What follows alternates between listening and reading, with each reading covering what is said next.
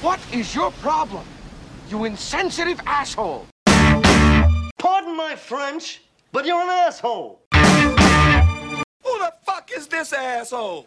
Am I wrong? You're not wrong, Walter. You're just an asshole. Okay, then.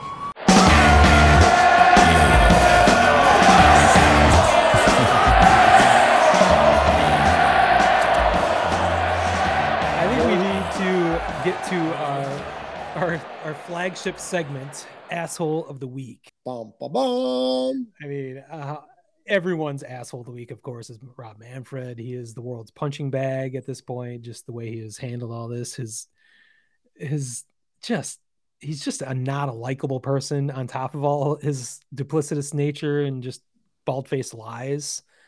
By the way, I bring this up all the time. Is it bald face or bold face? I never understood that. Like somebody that lies with a beard is less offensive than someone who lies without a beard. Is that how that works? Oh. I'm not aware of this. Please, regardless, I think it's boring. Please let me know. I think it's boring to make Rob Manfred our asshole of the week just because he's been asshole of the week forever. We made him asshole of the year in 2020, but he's such a. It's too easy. I also think it's inaccurate. Yeah, and no, I think he's a puppet. He is. I love the way I think Tom Waddle coined the phrase in Chicago, at least. He calls Rob Manfred and other commissioners like him, like Roger Goodell, they are meat shields. They are meat shields for the owners. Yeah, that's great. That's literally, they're humans being put up there to absorb all the arrows being thrown at the owners, and he is doing a perfect job at that. If that is his job description.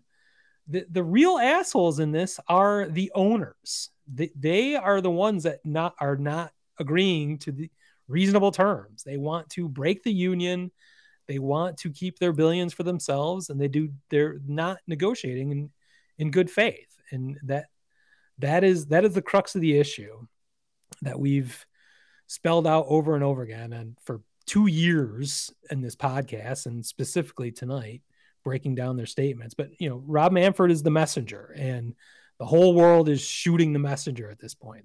The real message is coming from the owners, and we can specifically call out the 5 team owners of this podcast that we follow specifically. I'm going to call out Chris Ilitch, owner of the Tigers. I'm going to call out Tom Ricketts, owner of the Cubs. I'm going to call out Jerry Reinsdorf, owner of your White Sox. I'm going to call out Catalyst. Yes, I'm going to call out John Fisher, owner of the A's, and I'm going to call out Charles Johnson, who I actually we had to look up. I had to look up who the fucking owner of the San Francisco Giants is, because he may be the most diabolical of them all. These guys hide in the shadows. They hide behind Rob Manfred and make him absorb the brunt of this justified horrific criticism of their business practices.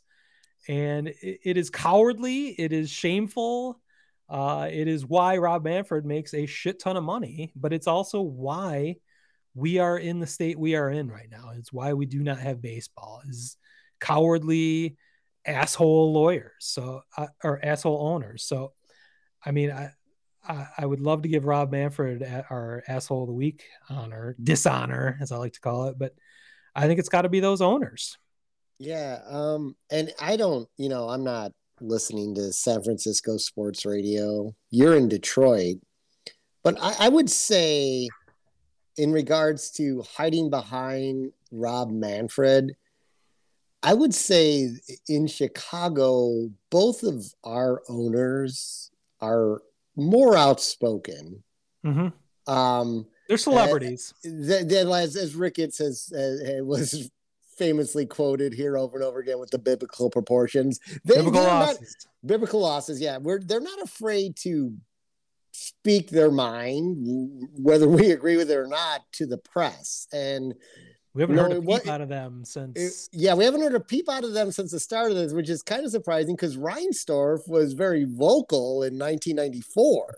Reinsdorf is also 86 years old, so I think I'm not sure what capacity he's at right now, but I'm still going to call him an asshole. Yeah, no, but he was the reason that there is some irony or almost justification that 94 affected the White Sox was that he was the catalyst, one of the main catalysts of it. Yeah, he was the hardliner. He was the hardliner of hardliners in there. Yeah, so the fact that happened, while you can feel sympathy for the fans and the players, you also are like, well, your owner's the dickhead who was really the heart, like you said, hardliner in this whole negotiation. But he just showed the true nature of ownership. They're more interested in money than they are in winning ball games and bringing championships to their cities.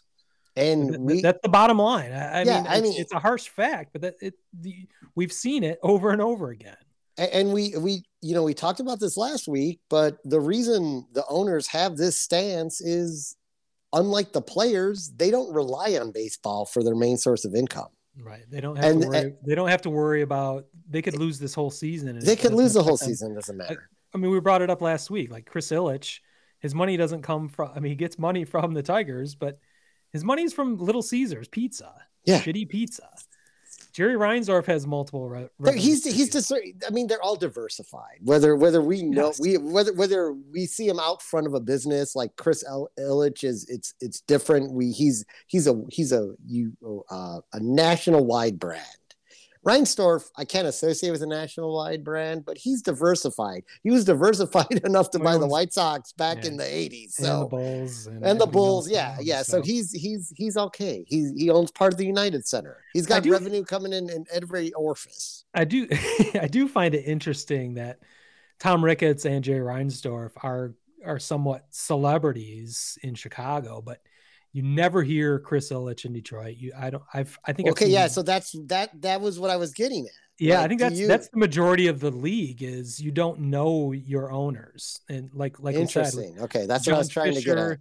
And Charles Johnson. I mean, you and I aren't on the West Coast, so we're not immersed in that nearly as much. But I can tell you for a fact, nobody knows much about Chris Ilitch at all. Everyone knew Mike Ilitch, his father, who he would be the antithesis in many ways of these current owners, because he spent crazy money on his team trying to win a championship, where we see these owners nickel and diming everything away, right, trying not to spend a single extra cent that they don't have to. So, I mean, of course, I'm deifying a dead man that brought many Stanley Cups to Detroit in Mike Ilitch.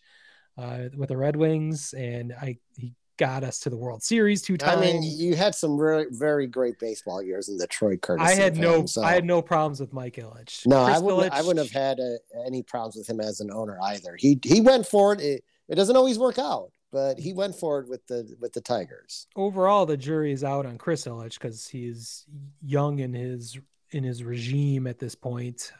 We don't really know what he will eventually spend or not spend on the Tigers, but from his collective actions of the owners, I am more than willing to make him and the other 5 owners and all owners in this situation are assholes of the week. Yeah, no doubt. The Manfred's the meat shield for the owners. I love that. I think that is Tom Waddle that came up with it. I've actually heard that on the Score today, meat shield, and they didn't give Tom Waddle credit. Of course not. Why would they do that? That's a competitor. Yeah, there's some talk about animosity between two groups, between ESPN 1000 in Chicago and the Score 670 in Chicago. Yeah. That there's some animosity there. I love it.